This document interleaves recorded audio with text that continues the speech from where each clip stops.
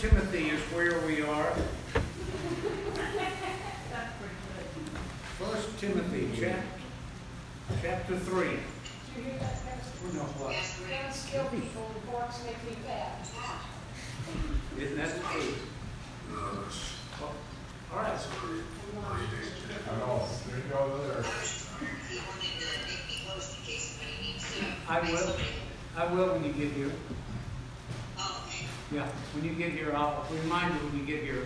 I don't want to lose everybody in case there's a glitch as you're traveling. First Timothy chapter 3. Last week we talked about the qualification of elders. Tonight we're going to be talking about the qualification for deacons. And as we mentioned at the very beginning, verse 15 of chapter 3 is the key verse. Paul is talking to young Timothy, this pastor of the church at Ephesus, concerning how to conduct the affairs of the congregation, of the house of God. Paul says in verse 15, "But if I tarry long, that thou mayest know how thou ought to behave thyself in the house of God, which is the church of the living God, the pillar and ground of the truth." So he gives him the directives concerning the qualifications for elder or bishop. Same, it's used, both terms are used for the same office throughout the Scripture. The office of bishop, episkopos, and the office of elder, presbyteros. And so it's the same position. Basically means overseer. It's what the word elder means. It's overseer. And the elders are those men, qualified men, who are to oversee the different ministry of the church.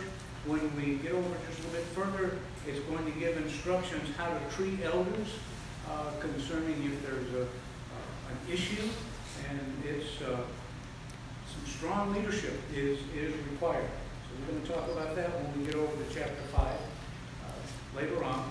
But tonight we're going to talk about deacons. The elders are overseers. Deacons are servants. They are helpers. They are those who are there and similar qualifications, but they are to do the work of the physical plant, the service of all of the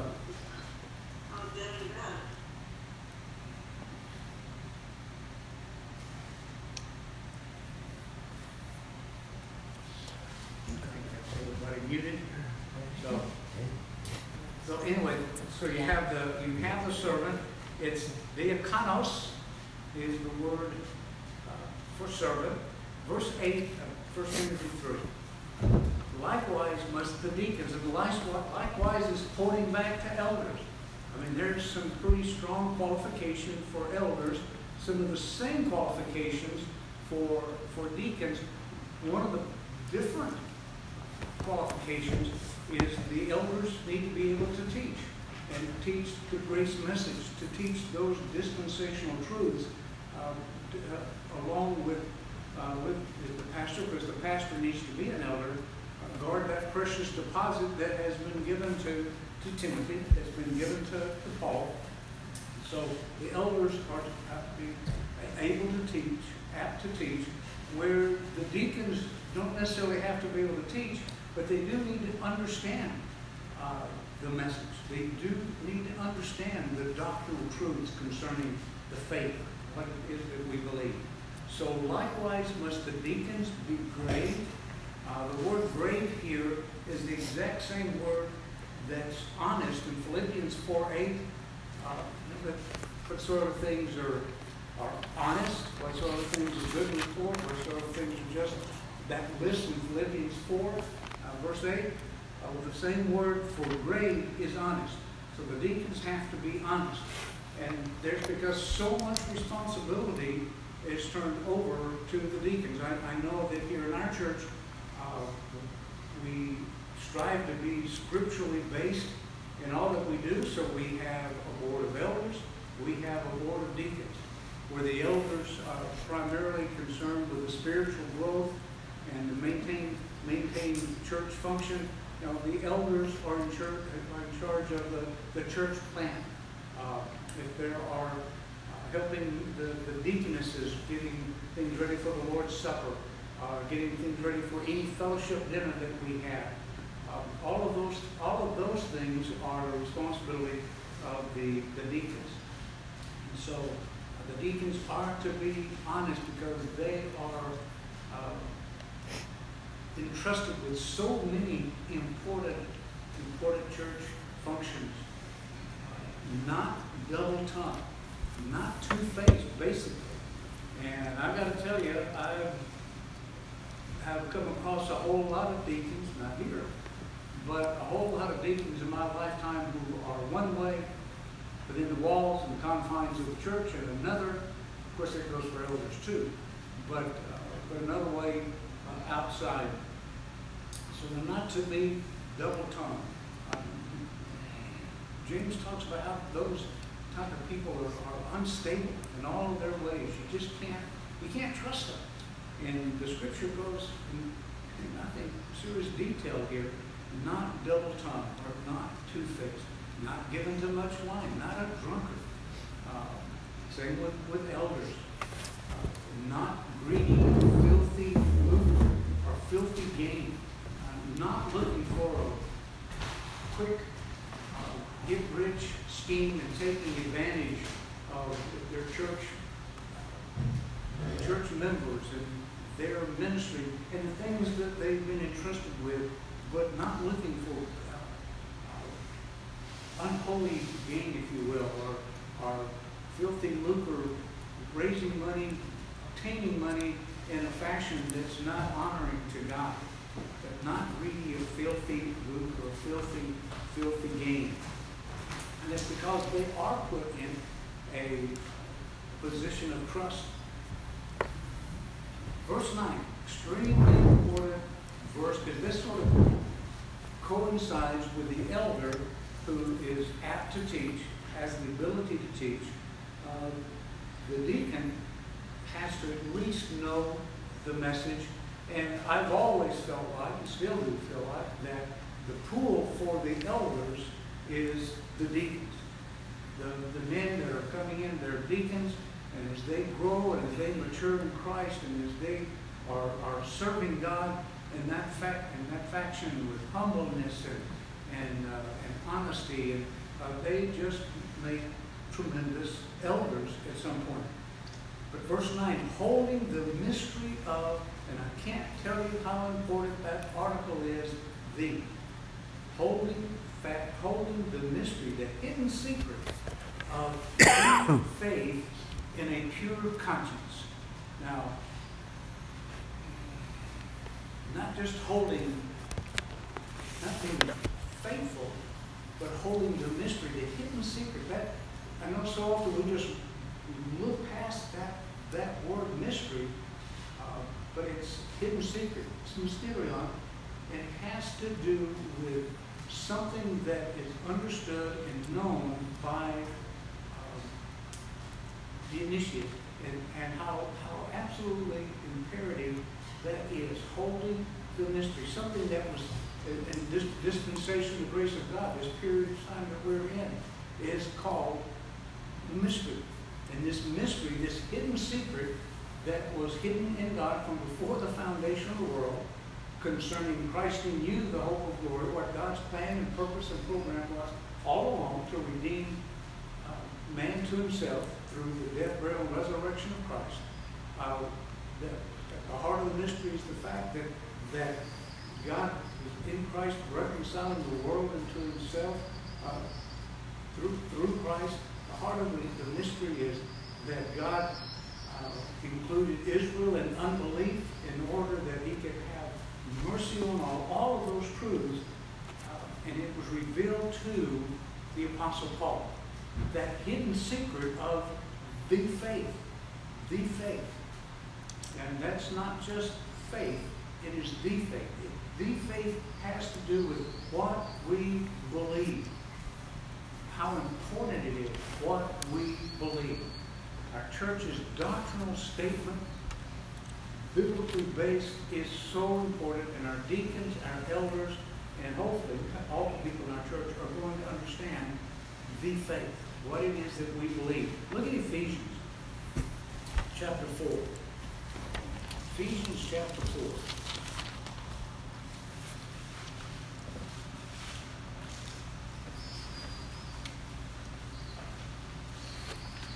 Go to verse 4. Ephesians chapter 4, verse 4. There is one body. How many bodies are there? There's one Spirit, even as you were called in one hope of your calling. How many hopes are there? One. There's one Lord, and there's one faith. What this tells me is what you believe, what the Scripture teaches, the doctrinal truths that we hold to are important. There's one Lord, one faith, one baptism, one God and Father of us all, who is above all and through all. So there's one faith. And that's what Paul's talking to Timothy about, is that they are to hold the mystery of the faith in a pure conscience. Later on, we get down to chapter 4, it's going to talk about those that are going to depart from, guess what? The faith. Not just faith, but the faith. And I think that's where we are. We're getting to the point where the churches, the world departed long time ago.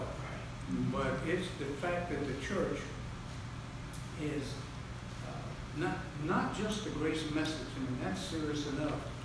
But when you stop and think of the many, many different gospels that are being preached in the churches and the confusion that exists, no wonder people are confused and don't know what to do, so they just throw their hands up in disgust and frustration and don't follow God's word. Huh? And believe what they want. And believe what they want to. And something to think about it. The church,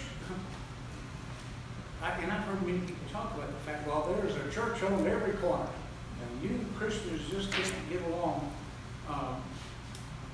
And I think that is a bad testimony. But there are a lot of churches that I couldn't have anything to do with. I couldn't be part of those churches. I couldn't be comfortable worshiping in a lot of different churches. Wouldn't feel comfortable. Wouldn't feel like God was there at all.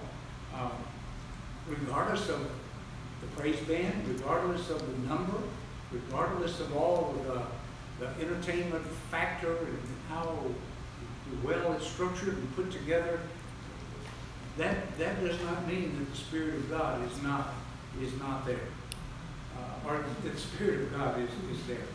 So holding the mystery of the faith in a pure conscience, I think that means that they understand, that they know what they believe, they are settled in what they believe, they stand on what they believe, they don't apologize for what they believe, that they are strong in their faith. Do I? Yeah, and I think that's what that's talking about. Oh, yeah. Speaking of deacon, are deacon ordained? Yes, they are. Okay, the reason I ask is because my husband, we went to different churches, and they just made a deacon. And I was telling him, it's being thrown around like the commonplace. You know what I mean? Just, okay, you deacon. But the minister is over the deacon. What they say, the minister is over the deacon. So he just gave him the name deacon. I said the Bible says something more worthy in the vocation of your power. Right. So we have to learn how to let people tell us what we are.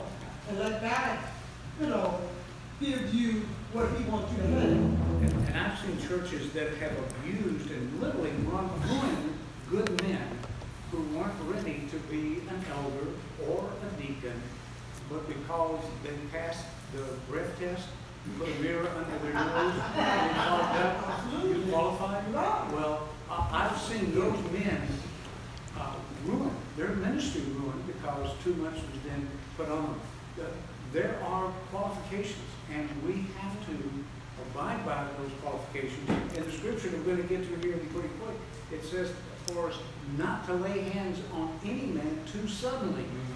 We've done that, and we rue the day from doing it. And that's always a painful situation. So Janet, you're here. I'm gonna make you the host in case somebody else tries to get on. Okay? Okay. You're the host. It says you're the host.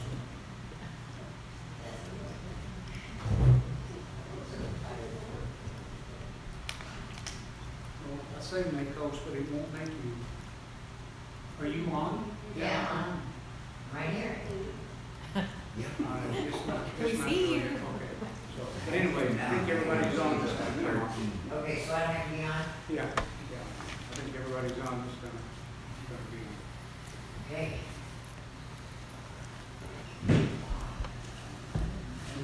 And let those hold the mystery of the faith in a pure conscience. Verse 10, based on what Stephanie was just saying.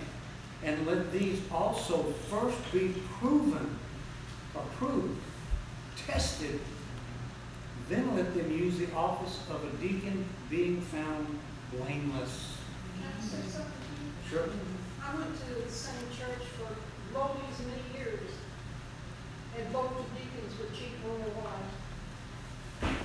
And probably everybody knew about it, didn't they? Yeah, I've been in church where they knew about stuff like that going on and never raised an eyebrow. But again, the scripture is going to show you what we need to do when we get there. But being found blameless. Now, yeah, correct. Just real quick, when it says like be proven, does that just mean like the elders have like observed that person for a long time and just as a testament to their character? Or? Well, absolutely. Look Okay. at 1 Timothy 5:22. Because again, remember, 1 Timothy is all about Paul telling Timothy how to conduct themselves in that local church congregation, or how to structure the church, how to operate the church for the glory of God. So there are many guidelines here.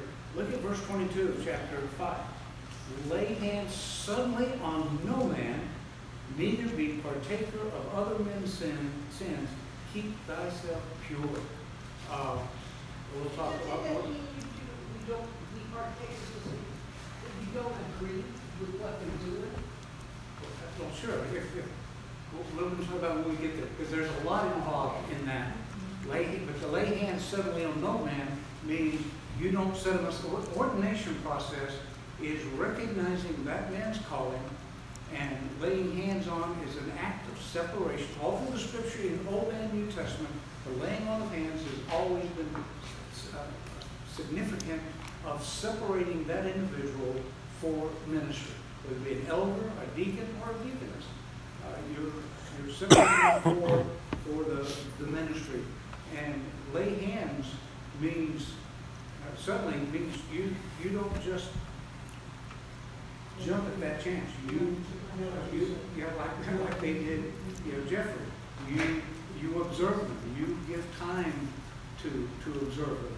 Their faithfulness, their attitude, their demeanor, their family life, all of those things are important. Even so, their wives be grave, not slanderers, sober, faithful in all things. Even so must their wives. I think the scripture teaches that there's an office for deaconess, that their wives be grave, that it's the deacons' wives who are also serving alongside them in that office of teaching the older women, teaching the young women in the meals preparation, in the Lord's Supper preparation, in the service aspect of it. I think what this is doing is giving qualifications for those women who are being set aside for ministry also. Some translations translate that. Even so, or it says, even so must the women be great. I think wives is actually the best translation, but there's some that translate that. It's the same word for women and wives. Yeah, and you just have to look at the context, because the next word, the next verse says, and let the deacons be the husband of one wife, just as the elder is, ruling their children and their own houses well. Goes back to an elder, because if you don't know how to run your own household, how can you run the household of God? And that's the logic behind that. For they that have used the office of the deacon will purchase to themselves a good degree. There are blessings. There are rewards. It's a high office. It's something that as the scripture says about an elder, that if a man desires the office of an elder, he desires a good thing. Whether it be the elder or the deacon, that is an office to desire, because it says much about if the church, if the congregation has done it properly, where they've observed this person, they understand this person's doctrinal position and lifestyle, then they are to be made elders or made deacons. Let the deacons be the husband of one wife, ruling their children and their own house as well. For they that have used the office of a deacon will purchase to themselves a good degree and great boldness in the faith which is in Christ Jesus. The word used there literally is taken from the word deaconos, which is for deacon, for they that have served in this office of deacon are going to gain a great degree or a great reward because of what they're doing in service of the Lord Jesus. It's an important office. I can't imagine this church not having elders and deacons, faithful elders and deacons. It would be horrible. One of the things that I am very much opposed to is a single pastor running things. We've talked about that in the past. I don't want it. I don't want to be part of a congregation that expects the pastor to do it all, because what you're doing is you're setting that man up to fail. You're setting him up to make some serious mistakes. There is nothing that, there are some things I enjoy more, but I am greatly relieved that I have a group of men that I can call on and say, what do you think about this? And you know what? They're not yes men. We don't have an elder or a deacon that's a yes man. And I appreciate that. I appreciate that. So it's an important office. Verse 14. These things write I unto thee, hoping to come to thee shortly. He was he'd been in prison. He evidently gets out of prison here in 1 Timothy. He's writing to Timothy who's in Ephesus. Back in 2 Timothy, he's back in prison. He's waiting on his execution.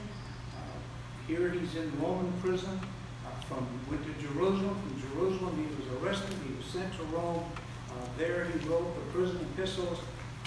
Here in 1 Timothy, he has just recently been released, and he's looking forward to going to see Timothy in Ephesus.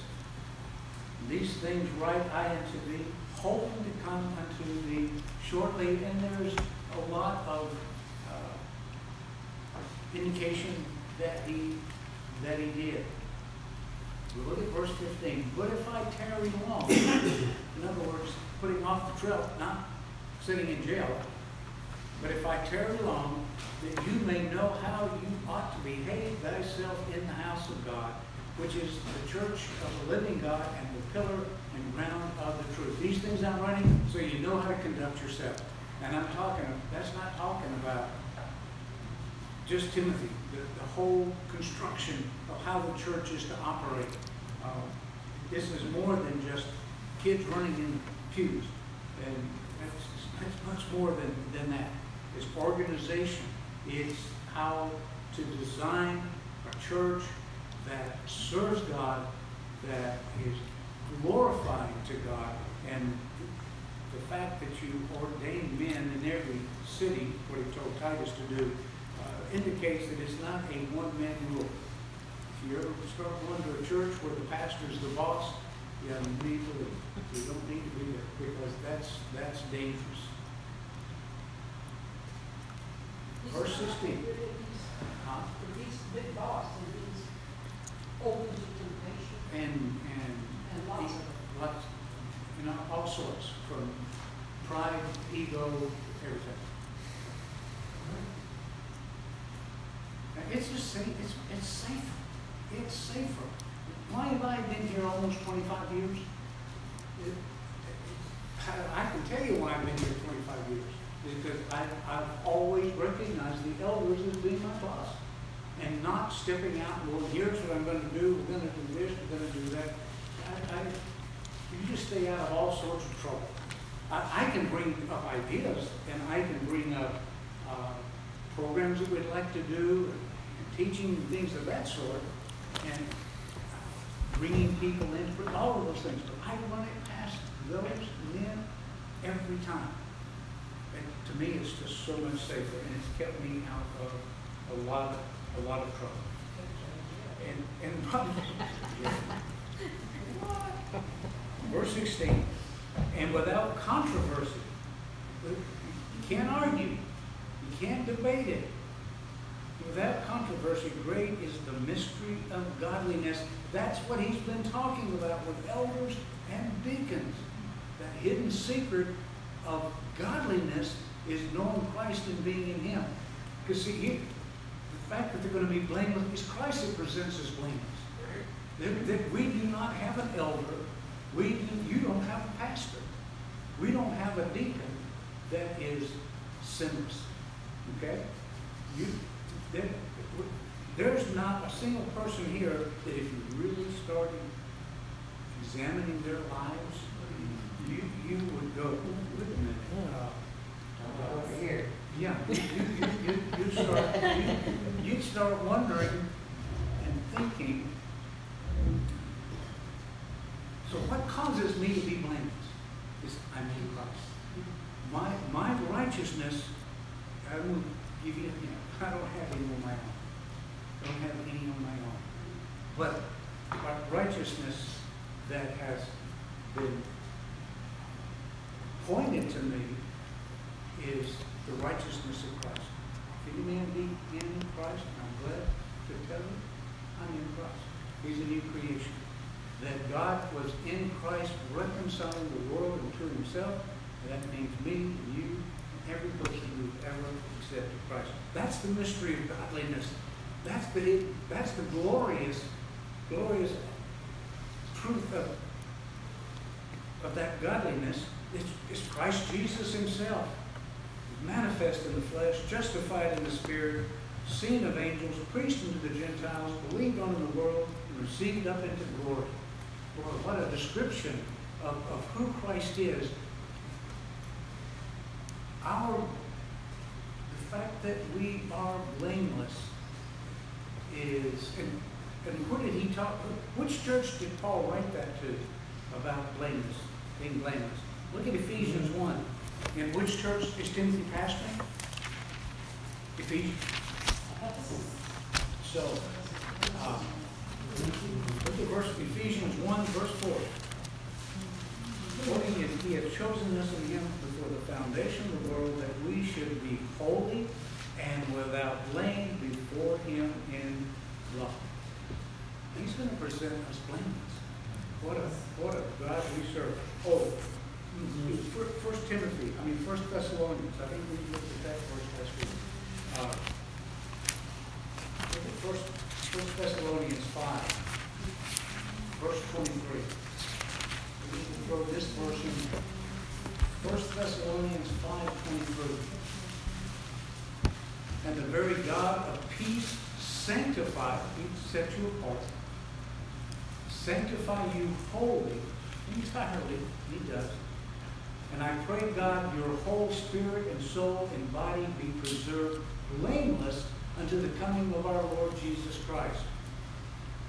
Look at verse 24. Faithful is he that calls you, who will also do what? Present you blameless, without spot, without wrinkle. That's the mystery of godliness, is that we are in Christ. Okay, any questions about elders, deacons?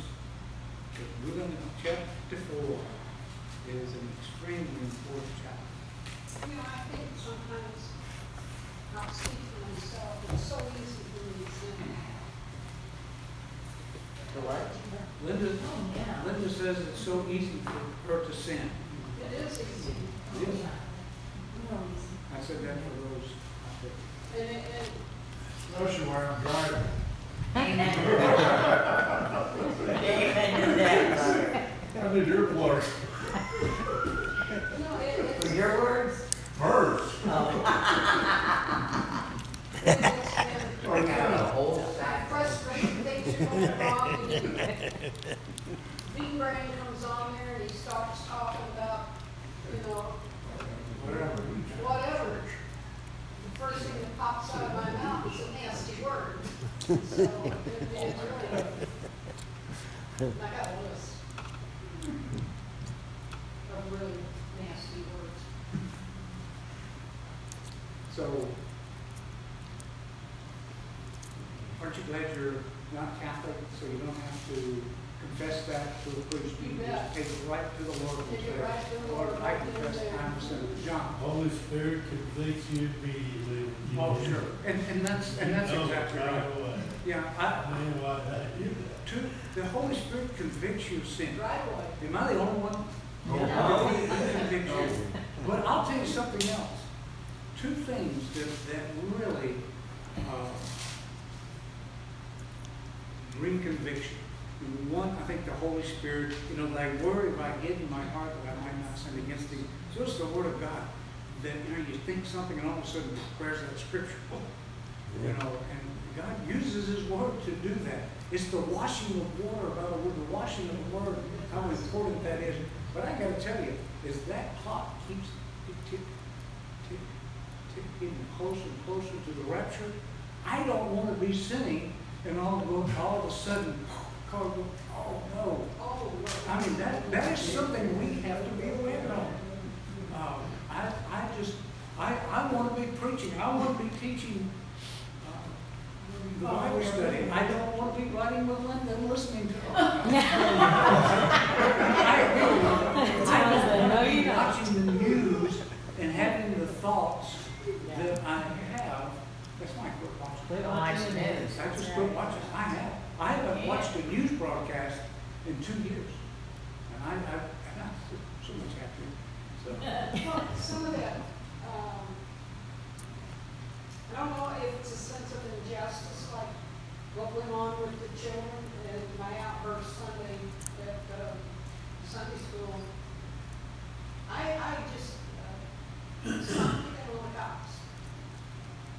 The politicians cause the problem, and then they blame the cops. there needs to be a time when people, men starting on like that other cop did, Border Patrol and said, I don't care what they told me. I'm not going to obey your orders. I'm going to do what's right. And that's what it's got to get to the point where we have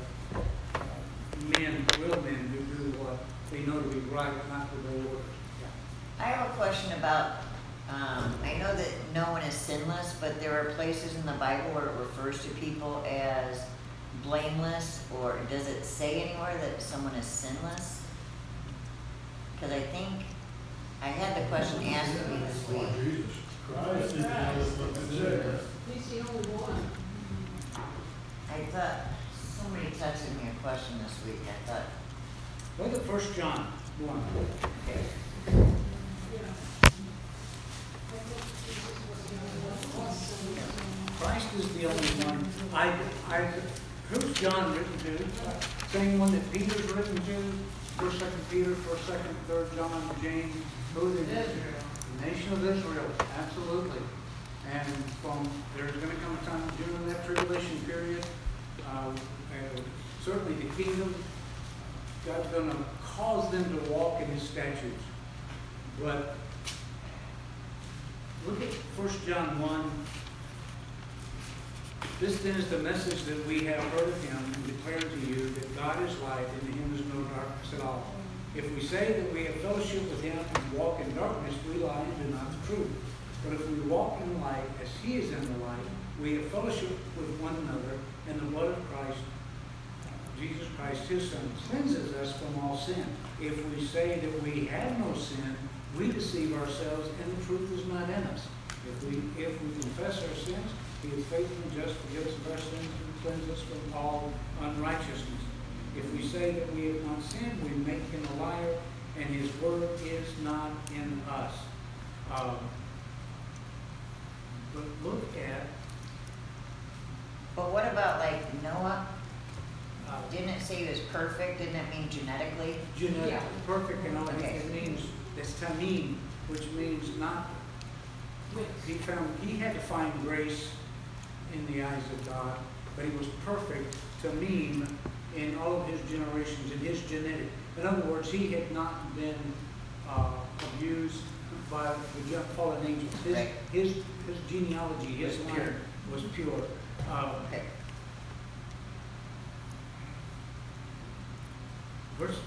First John 3, we just read what John said.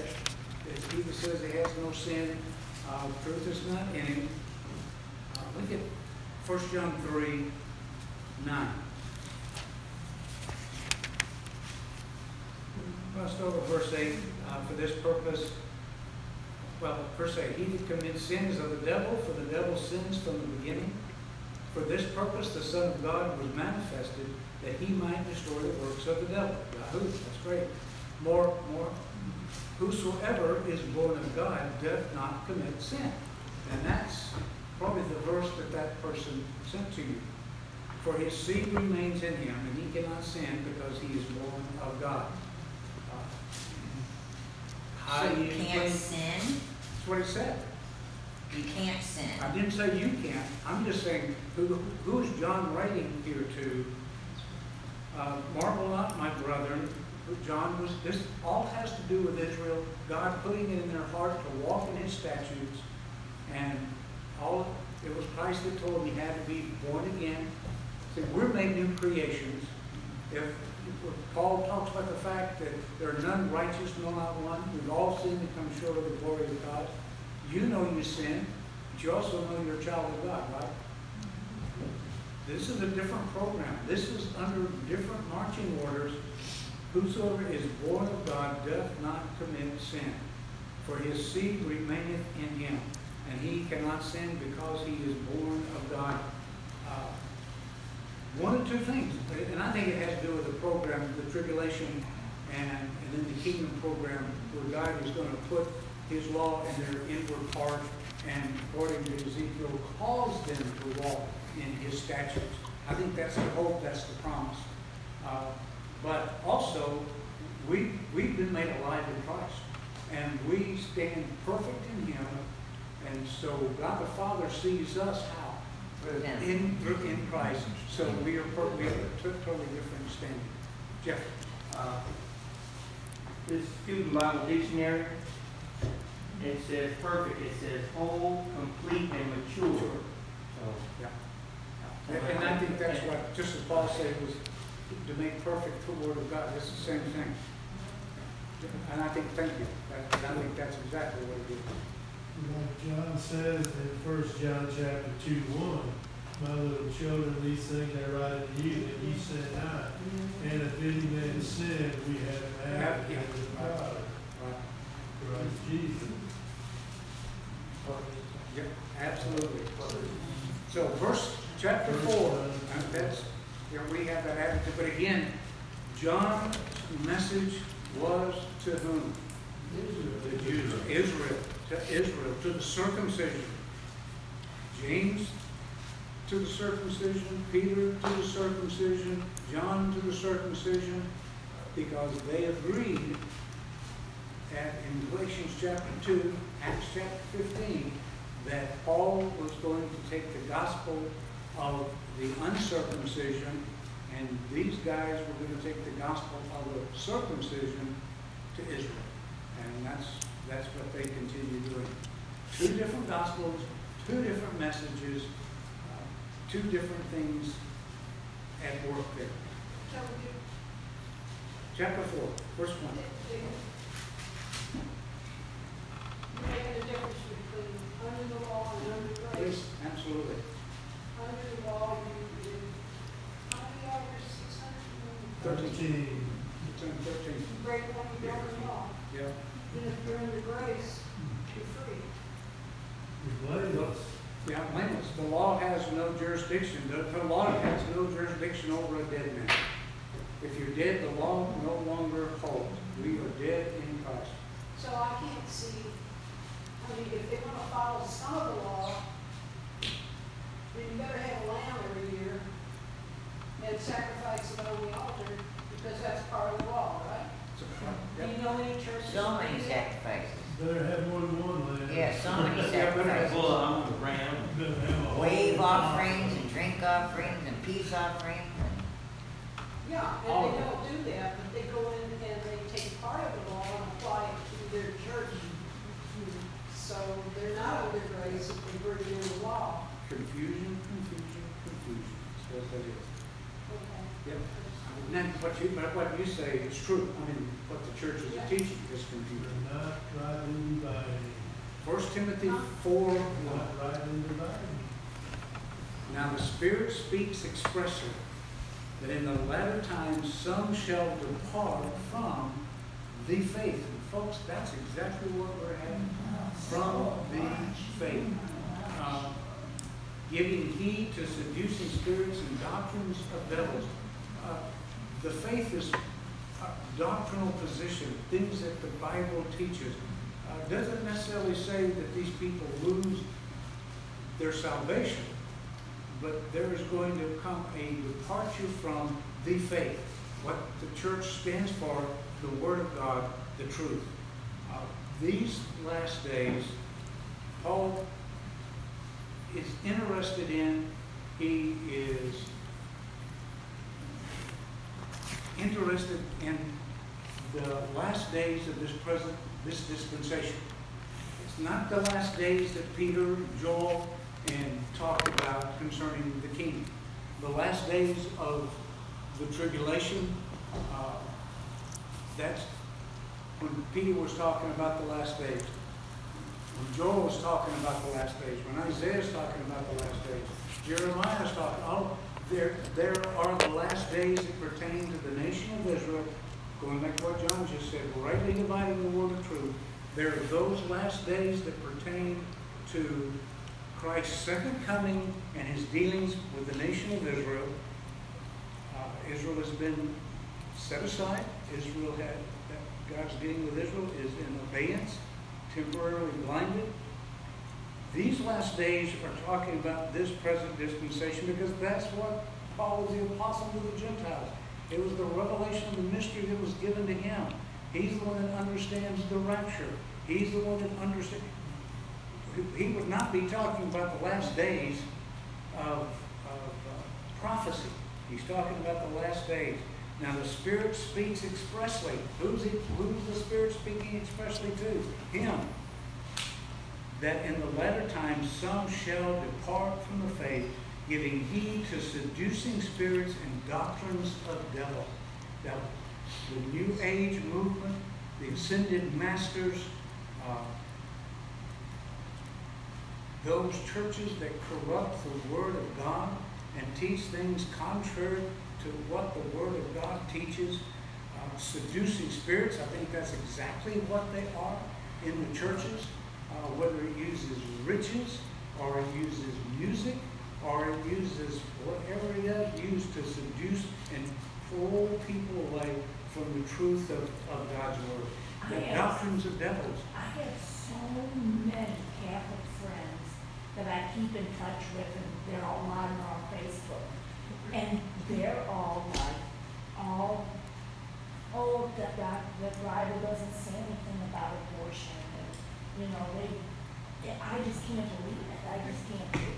How many- What about do not kill? Yeah. Yeah, oh, I know, it's ridiculous to say something about They it. need trouble being logical Yeah, again. just I mean, say it. just And all the intelligent ladies of the View said the same thing, because it's saying, but, yeah, I mean, but I'm just like, the Are you being seducing facetious spirits when you say was, that? because I hope so. that was something that, like, Pope John Paul II was, you know, just, and I don't know, it's just, I just can't believe that how many of my Catholic friends are pro-Biden and pro-abortion. they've been seduced by doctrines of devils.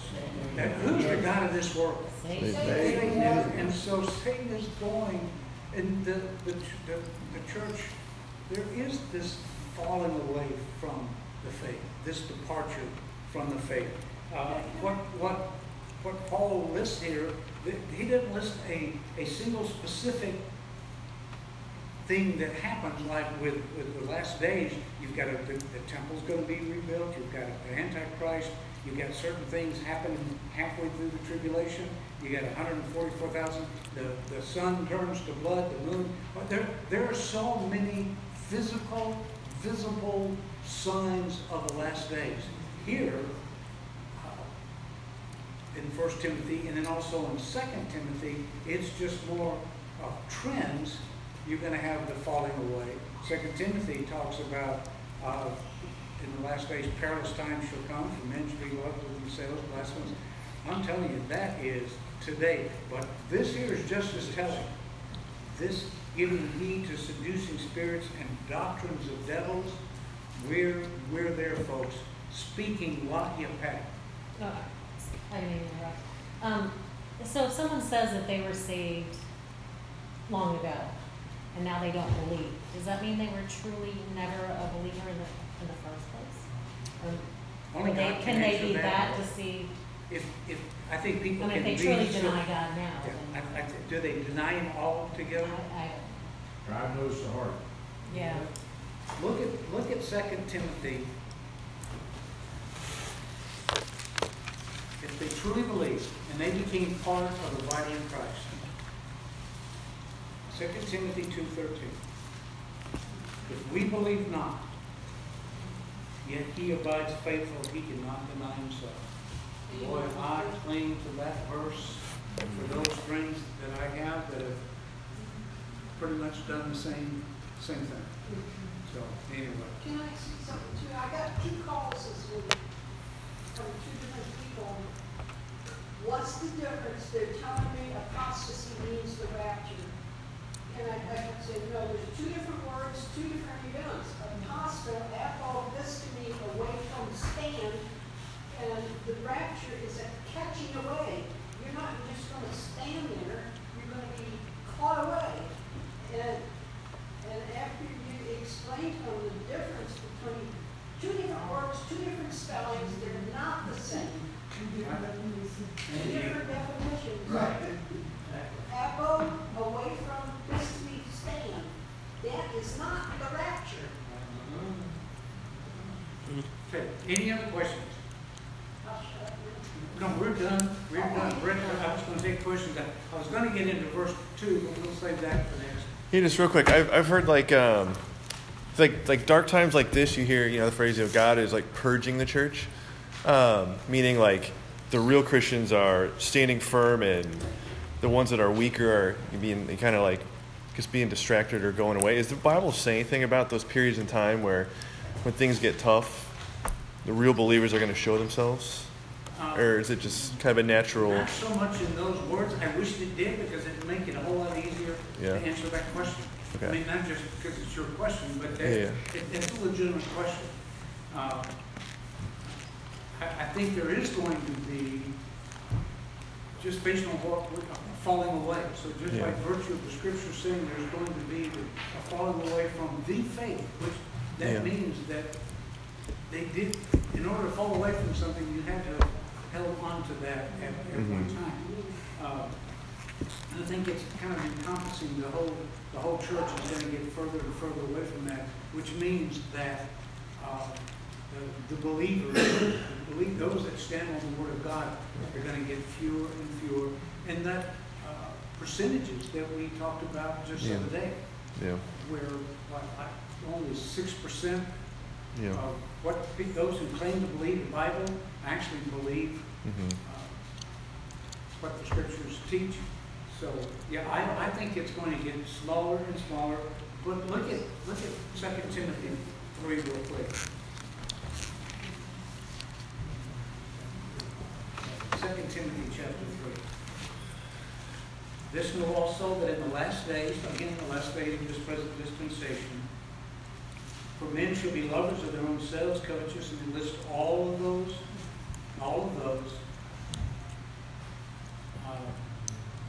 ever learning and never able to come to the knowledge of the truth.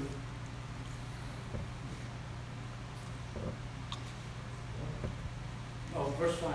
Having a form of godliness. Now, that's the scripture. Having a form of godliness, but denying the power thereof, says, from such turn away. I think what this is describing is the condition of the majority of the church when the Lord comes forth. I think perilous times, men are going to be lovers of themselves, blasphemous, but all what that describes, I think that's describing the condition of a lot of churches. And the remnant of believers who hold to this is going to get smaller and smaller and smaller. And I'll tell you why. I think it's going to become illegal for churches to take a stand and preach the Word of God. I think the work is already in for there to be Zoom-type churches where, not Zoom, but YouTube, and certain requirements in order to be on YouTube and not coming together, but being on YouTube. And if you break it, they delete your account.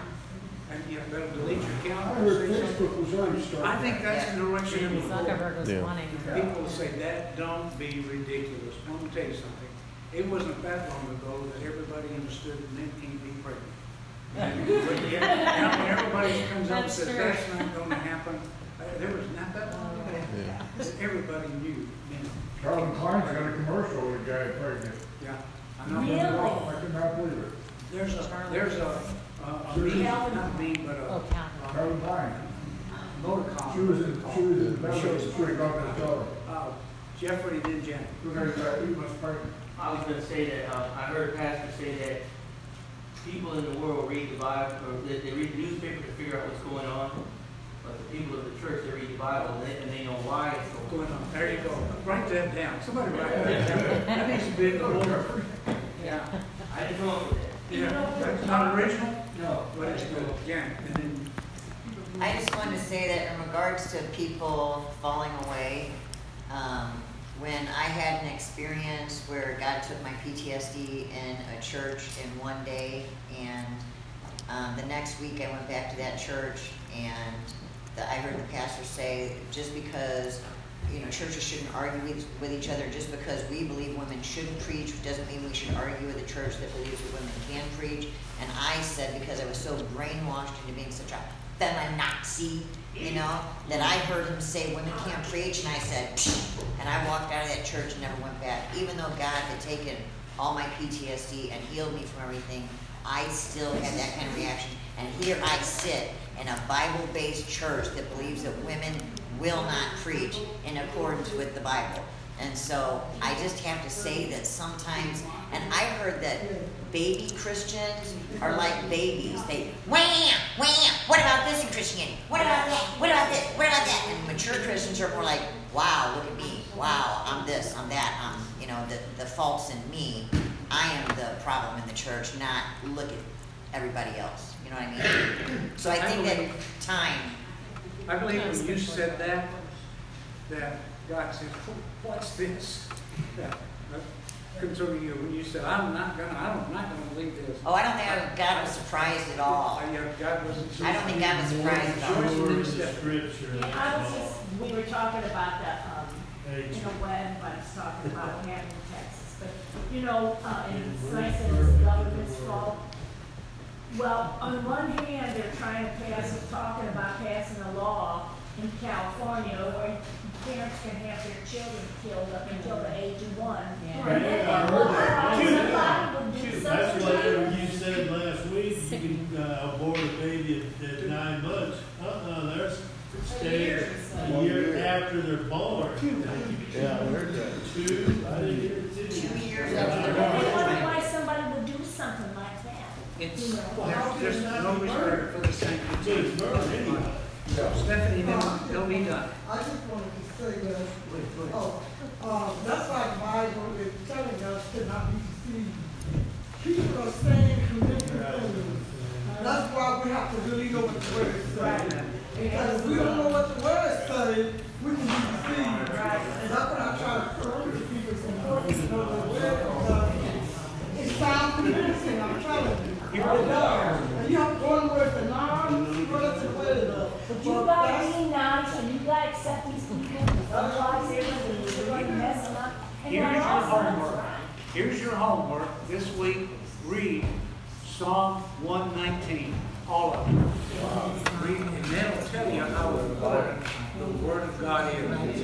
Read Psalm 119. Okay, you are dismissed. There's 170